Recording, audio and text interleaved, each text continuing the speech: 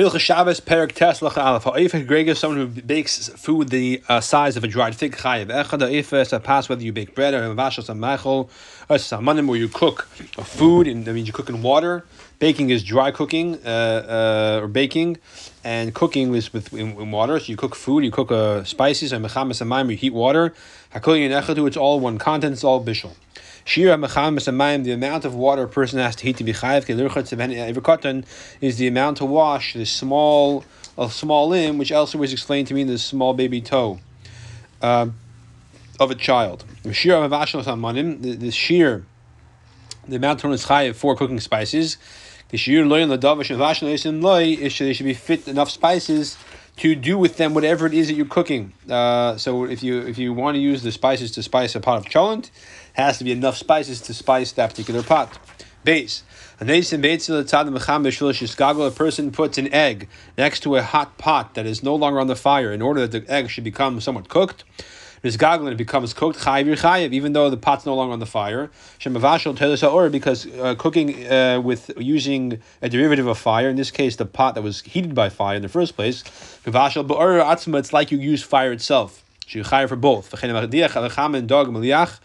If someone washes a salted fish that has been used, been preserved with salt, and you wash it in hot water, in order to prepare it for eating purposes, this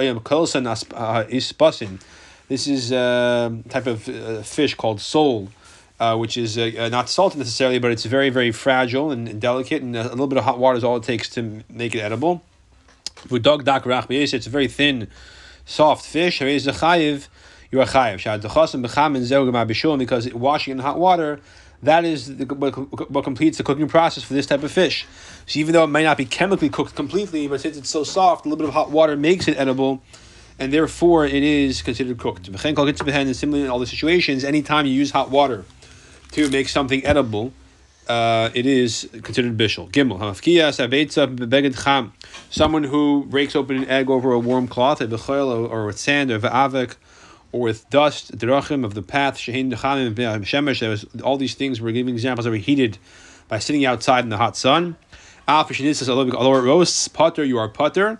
Because things that are derivatives of the sun, in other words, they were heated by the sun, like the hot ground or the hot shmata sitting outside in the sun, are not like derivatives of fire. However, that's me'atera. But Chacham decreed not to use them because they are similar to derivatives of fire. So a piece of tinfoil heated by the sun is forbidden to crack an egg over it because you may use a piece of metal that heated by fire, which is chayiv.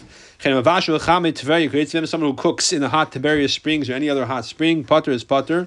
Again, but it's forbidden to midrabanan. If someone cooks on a fire, something which is already cooked, he just makes it more well done. Or something which does not require cooking, like an apple, which is edible raw, but you cook it. Potter, you potter because it's already edible before you cooked it, and therefore it's not considered a significant change. Dalit. If one person brings a fire, like he takes a match, he puts a match on the ground.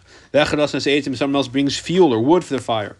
Someone else puts a pot on top of the fuel, on the burning fire. Someone else puts water in the pot. So the pot had other food in it already. It wasn't just an empty pot.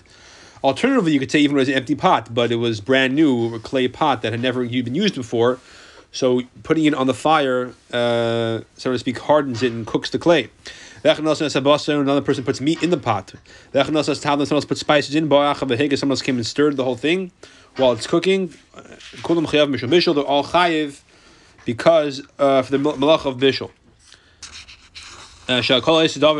Whoever does anything to further the process of cooking, is considered cooking. Now, the very first person who put the fire down, he's l'chera chayiv because he knew that they would be using it for cooking. The scenario over here, l'chera, is where the person puts the fire puts the fire simultaneously while the other person puts the pot on top of it. And everyone does what they do basically at one time. That's why the first person's chayav for cooking. Otherwise, the first person really didn't really cook. You just put down a lit match. What if,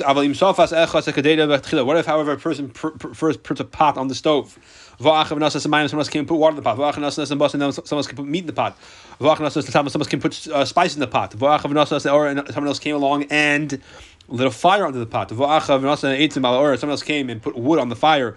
Someone else came and stirred. It's only the last two are chayav because of bishul. The person who stirred the food on the pot whilst on the fire, and the person who put fire under the food. Actually, the person who put wood and fuel in the fire to cook the food in the first place. The person who actually put the fire under the put the match under the stove and before someone else came along and added fuel to that fire to make it grow, that person, the match he put would not be chayav for bishul because that match would burn out very quickly. It wouldn't do anything to contribute to the bishul process. Although he may be chayav for a different malacha, but as far as cooking goes, the person who added fuel to that fire to increase it to the point that it's large enough to actually cause some cooking to happen, he's chayav for bishul as well as the person who stirred the food. Hey, someone puts meat on top of coals, a barbecue. Even this law could break a gregorus if he cook the amount of the size of a dried fig, even if it's in 2 or 3 places split up, but collectively it's the size of a gregorus, chayiv. If he did not cook the size of a dried fig, it's only less than that. However, the entire piece of meat became half cooked, so medium rare, I guess you may call it, chayiv. It's barely edible, but it's edible, chayiv. If only one side became half cooked, unless you flip over the food and then you cook it halfway on both sides, then you chayiv. So even though no part of the steak is completely cooked, but the entire thing is half cooked, so you chayiv.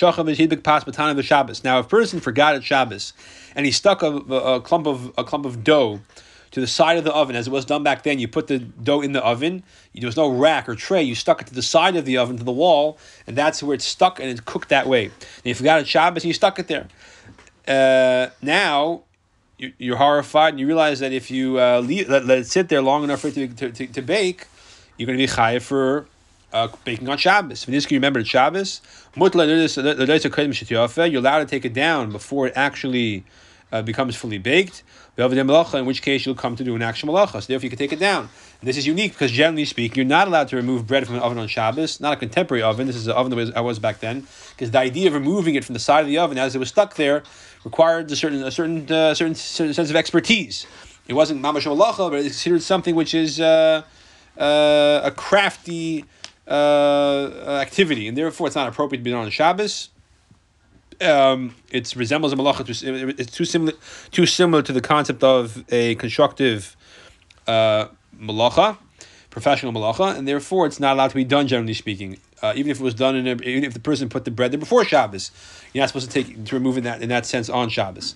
Now, in this case, where you put it there on Shabbos, even if it was an accident and it ends up getting baked, you're not going to be chayav misa. But since you don't want to do malacha, you're allowed to remove it. Now, if the person put it there on Shabbos on purpose, presumably the Rambam holds that certainly is allowed to remove it. Vav, someone who melts any one of the metals to any amount. Someone who heats a metal to the point that it glows like hot coal, becomes red hot. That's a derivative of cooking. Someone who melts wax or fat, or tar, or pitch. Agarphis or another kind of tar, anything like that. That's considered a derivative of cooking. Is chayav for cooking because he melts these substances. Someone who cooks earthenware keli to the point that it becomes, instead of being clay, it becomes earthenware, in which case it becomes hard. Chayav is you put a clay into a kiln. Chayav is because of cooking. As we said earlier, the case with the person who put the pot on the fire, and if there's no water and no meat in it, he's chayav for cooking. Either you could say in that halacha, in halacha vav, that the pot had other foods in it, or perhaps it was a brand new pot, and putting it on the fire, for the first time, you harden it, and you chayav because of cooking. Here's the principle of the matter. Whether you soften the hard substance through fire, or you harden the soft substance, you chayav for cooking. Zayin. Someone who shears wool or hair, habehema, whether it's from a domesticated animal, ben mechai, or undomesticated animal, ben mechai, if it's alive, ben menes, if the animal's dead. Even if it's from the part of the skin where the hair which grows, shalach is skin, but it's the part of the skin where the hair that grows there is not very useful. Chayiv v'chayiv. Kamish yurei, how much is, this is the Rambam's principle of malacha, she'ein tzichel gufa, you're chayiv. If you do the malacha, even though you don't need the result, you're chayiv. So over here, even though you don't need the hair, but since you did the malacha anyways, you're chayiv. If you kamish yurei, what's the amount you have to shear from the animal to be chayiv? In order, you sheared off enough wool or enough hair from the animal that you're able to spin from it a thread that's twice the length of a seat. What is a seat? How much is the width of a seat? The amount of space that measures from your tip of your thumb to the tip of your index finger. When you open your hand as wide as you possibly can. This is basically 2/3 of a zeres. The zeres is the distance from your thumb to the tip of your pinky finger when you open your hand as wide as you can. 2/3 of that is the distance from your thumb, tip of your thumb to your index fingertip. If someone who removes a bird or pulls off the wing of a bird, that's a derivative of shearing. If someone who shears or spins the wool off a live sheep directly from the animal into the weaving loom, it spins it into thread directly from the animal. Putter, you are putter. That's not normal way of spinning wool. Normally you shear the wool off the sheep, and then you spin it into thread. That's not the normal way of combing the wool, or nipper probably means not combing but beating the wool until it softens it. That's not normal way of spinning. So it's not normal way to shear, or to comb, or to spin it. So now, this is very interesting because even though in the Mishkan they actually did shear the animals that way because it made the wool better quality, since it's not considered a normal way of doing it for us, you're not chayiv if you do it in that fashion. Someone who cuts the hair or cuts his nails or his hair or his mustache or his beard. That's a total derivative of shearing. Who provided you use a special kli like a scissors. If you use your hand, whether you do it to yourself or to somebody else, pater your pater. If someone who cuts off a wart from his body, maybe whether he does it by hand or with a special tool, pater he's pater. Whether he does it for himself or someone else. A person is allowed to cut off a wart in the Beis Hamikdash using by hand, however, not with a utensil on Shabbos. Now, a wart is considered temporary blemish, and a person who has a wart is not allowed to serve the Beis Hamikdash. So, if you want to remove it on Shabbos, you can do the avodah. If you're a kohen, you can do it by hand, but not with a kli, because by hand is a rabbinic prohibition, is the rabbanon. There's a principle in Shvus Mikdash. The rabbinic prohibitions don't apply in the Beis Hamikdash. Therefore, it can only be done by hand, not with a utensil, which is biblical. If it was dry, so there was no body moisture or blood in the wart, then you can remove it even with your special utensil, with like a scissors, because then, if it's dry, then even using a utensil is only midrabanan. Test. Someone who cuts his hair with the utensil, like a scissors. How much you have to cut to be chayiv? There's 2 hairs. If you cut or picked a white hair from among black hairs, I feel achas chayiv. In that case, even one you're chayiv because it's considered significant. The person wants to look younger. A nail that has separated from the finger, or strips of skin that have like little strips or strands of skin by the fingernails that have been for the majority has been separated from the skin, so it's hanging by a small amount. In Parsha Klap in my law, if they are the direction that they peeled is upwards, and again, it's not clear if upwards means towards the fingertips or towards the knuckles, but whichever one you want to translate it as. and they're bothering the person. You may remove it with your hand, not with your utensil. If you're not if you use a utensil, pater, you're pater, because ultimately it's a majority of it separated. Even before you separate it with the cleave. If they're not bothering him, I feel biyad aser, then even using your hand is forbidden because it's not bothering you. But if the majority of it did not separate, I feel even if it's bothering him, also you may not do with your hands.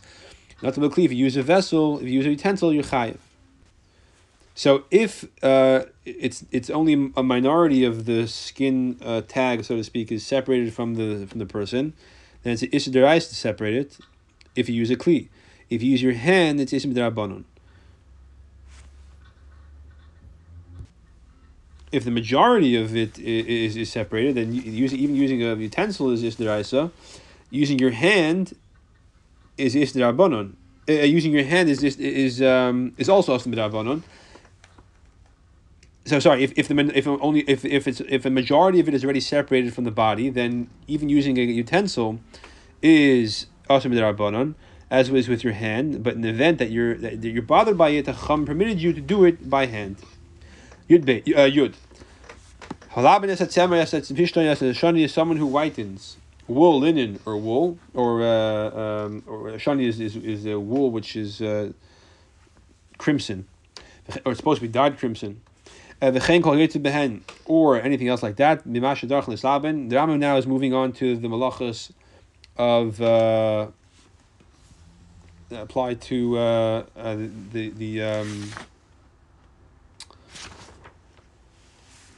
sorry, never mind. Yud. Halach again. One more time.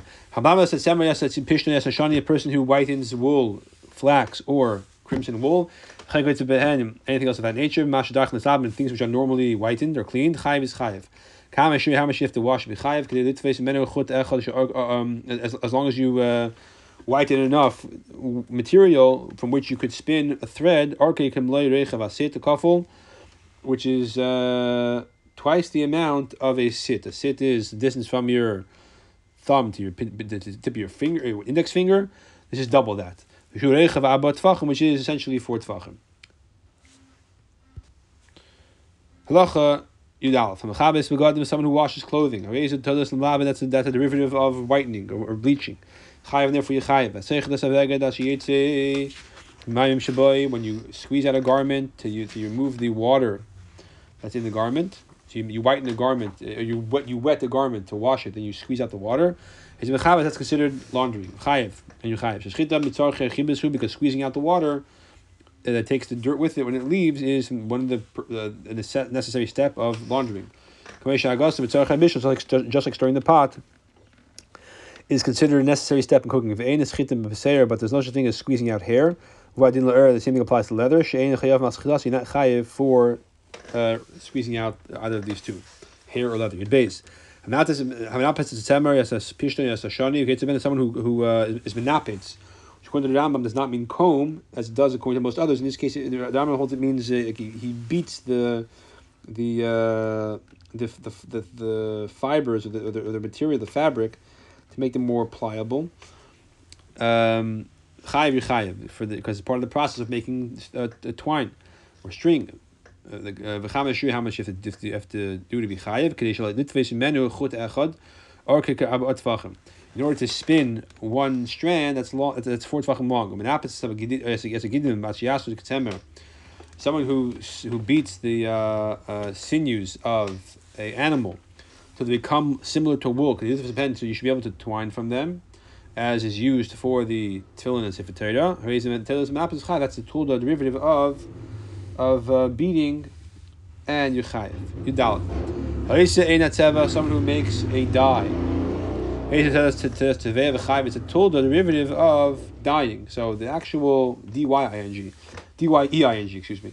So the actual malacha is to put a material into a colored liquid that causes it to absorb and change color. That's called dyeing.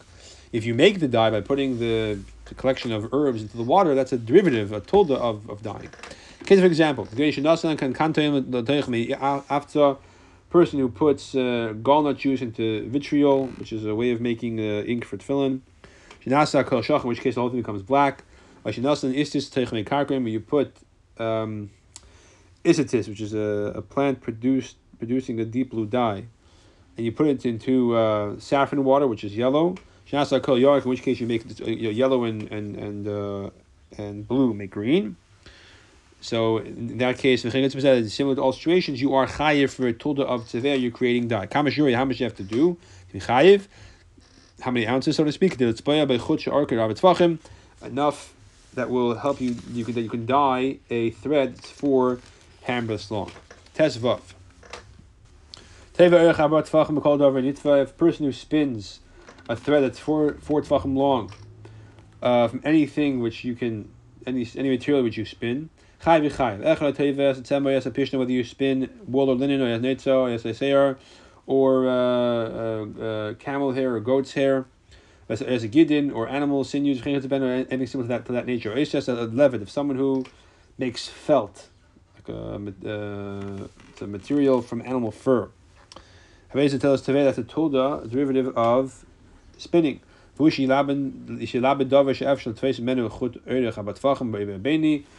that he makes a felt from fibers that can be used to spin a thread that is of average thickness and 4 tvachim long. Halakha Zayin to the end, Ram describes the weaving loom, and it's kind of difficult to describe if you don't actually see a picture of it. But we'll do the best over here. Tes Zayin. Someone who makes 2 heddles, 2 sides of the weaving loom, he sets them up. Chayiv is chayiv. Now, someone who makes a sift or a strainer, a salis svach or a basket or a hairnet, or you weave a bed that sort of they have like a bed frame, then you weave the part that supports the mattress by using ropes. You have beds today that are like this as well. That's a tulda of setting up a weaving loom, making the 2 heddles. Once you make 2 frames of any of these, 2 weaves, so you have 2 going north-south and 2 going east-west, chayiv. I believe that's what it means. You have to have 2 going each direction, it's a total of 4. Similar, if a person makes 2 frames of any object that is made frame by frame, like these type of things, like it's under, over, you go both directions, so you have like a whole bunch of plus signs next to each other, it looks like, and so so you're chayiv when you do that. So I may have made a mistake actually. It's possible that just doing 2 of any direction, the fact that you're setting it up that way, make the potential for weaving, even though you didn't do 2 in both directions, just 2 in one direction. So you have 2, let's say 2 strands going north-south. Even though you didn't do any east-west yet, because you set up those 2, that's considered the malacha itself, of batanirin. Okay, Yud Zayin. Derech ha'ergin, it's the manner of those who weave, how they do it. That first you stretch out the strings of the length and width. And 2 people hold from each side. So they hold the edges that the strings are attached from each side, like the pieces of wood.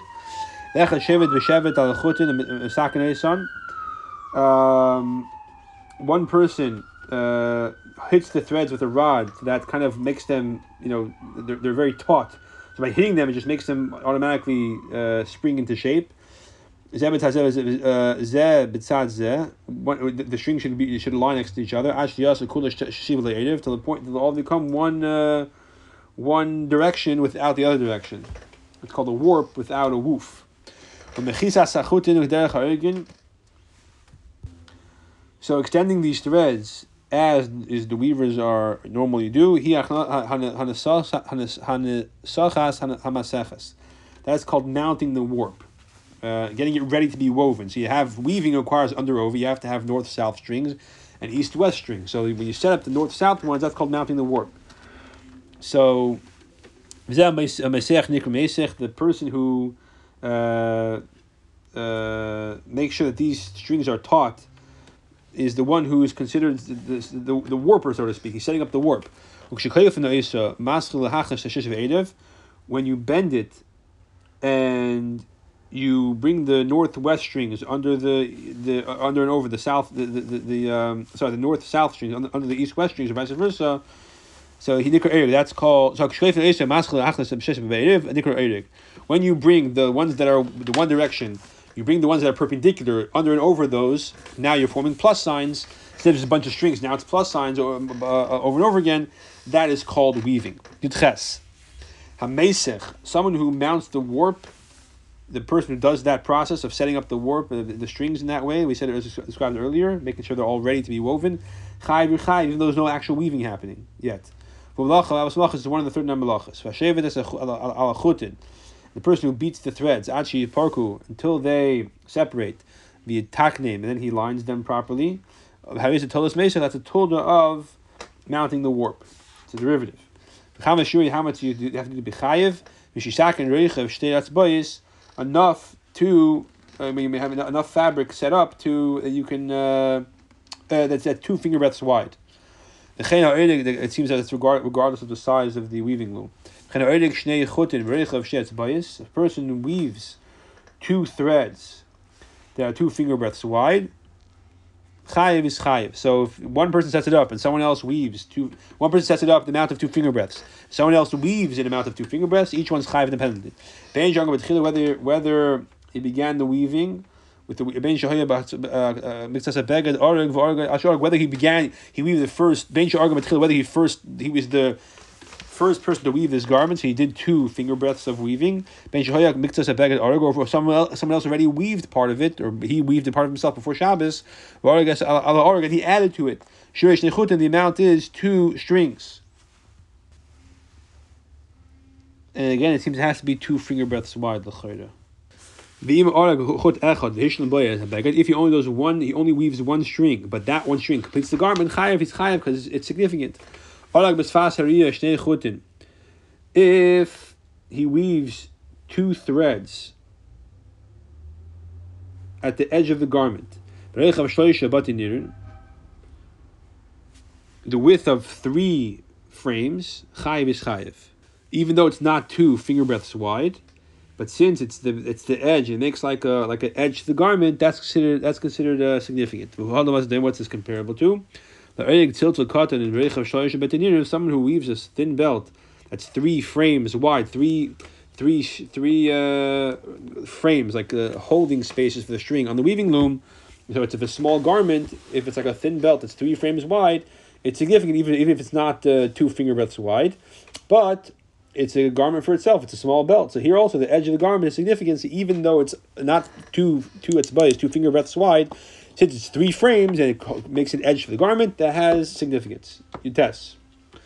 Hamadaktik as a chutin, a person who straightens the threads, mafridan, and separates them. The eis hariga while they're weaving in the weaving process. That's a tolda of weaving itself. So he's chayiv also. Someone who braids hair. I'm talking about hair that. Has been separated from the body area, so it's like, for example, a wig. As a tolda, that's a tolda of weaving. So braiding hair is a tolda of weaving, and for that you're chayiv. If it's separated from the body, if it's attached to the body, then it's only as a darbanon. The measure which you're chayiv for is if you braid 2 finger breadths, you make a braid that's 2 finger breadths long. Chaf. Habeitzeya shnei chutin. If a person is beitzeya, which means separates 2 threads from the garment, he undoes 2 threads, he's chayiv. Betzeira refers to somebody who separates the what's been woven, he undoes it. It's like untying a knot, kind of. Whether he undoes the perpendicular from the parallel, for the parallel from the perpendicular, whether he removes the woof from the warp, or the warp from the woof. So if you have the north-south strings, the east-west strings, when you undo 2 of them, whichever direction it is, you're chayiv. Who provides it's not destructive. So like Gavin Lasakli is trying to fix the garment. Like the people do when they fix a rip in a very light garment. So how do they do it? You first you undo the weave, you undo it, and then you mend it. And then afterwards, they reweave it, the part that they undid. Until the part they undid, the two parts they undid, the two garments become one garment, or the two pairs they unweave them and reweave them to correct them. So this way, when you undo it, so you're undoing it for the purposes of redoing it. Is constructive, you're chayav. Just being destructive, of course, we already said is not chayav. Says a clear sakin, the person who undoes a braid again for the purpose of fixing it. That's the tolda of Beitzeya. So if braiding is the tolda of weaving, undoing a braid is a tolda of Beitzeya. And the amount is the same amount of measure to be chayav for Beitzeya, as we said earlier, which is 2 units.